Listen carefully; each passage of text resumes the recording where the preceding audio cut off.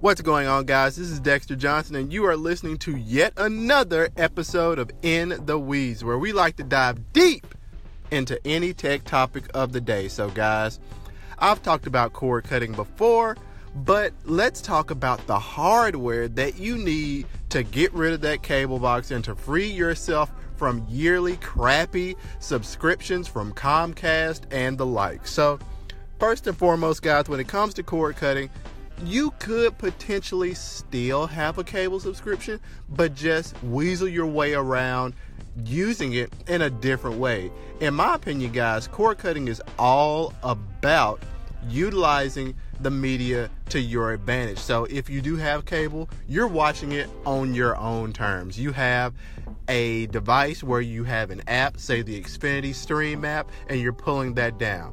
It's many ways to get it done. However, sometimes that cable subscription might stick around a little bit longer than you want to, and that's okay. As long as you're making inroads to making progress, that's the key thing. So, what kind of hardware do you need in order to successfully cut the cord?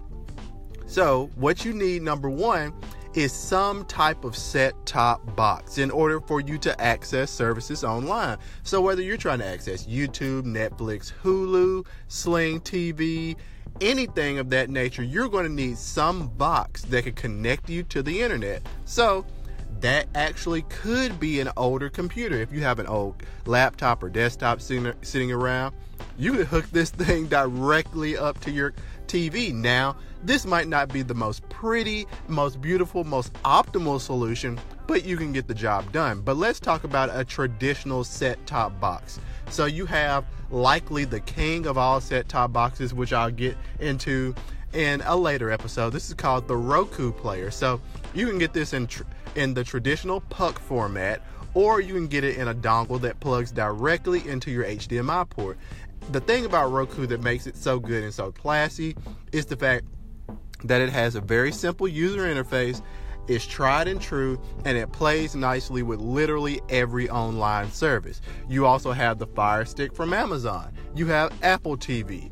You have a few Android TV boxes. However, I would suggest that you stay away from those because we are beginning to wonder how seriously Google is actually taking the Android TV platform. So a set-top box, that is number one in terms of hardware. Number two, you need a pretty decent internet connection, guys. You're streaming data over the internet, you're streaming movies, you're streaming videos. You're going to need a pretty decent modem, a pretty decent router in order to get the job done. So if you have internet already and you're concerned about your speeds, do a simple speed test. You can download the Speed Test app, check out your Wi-Fi, and guys, you don't necessarily have to be hardwired in.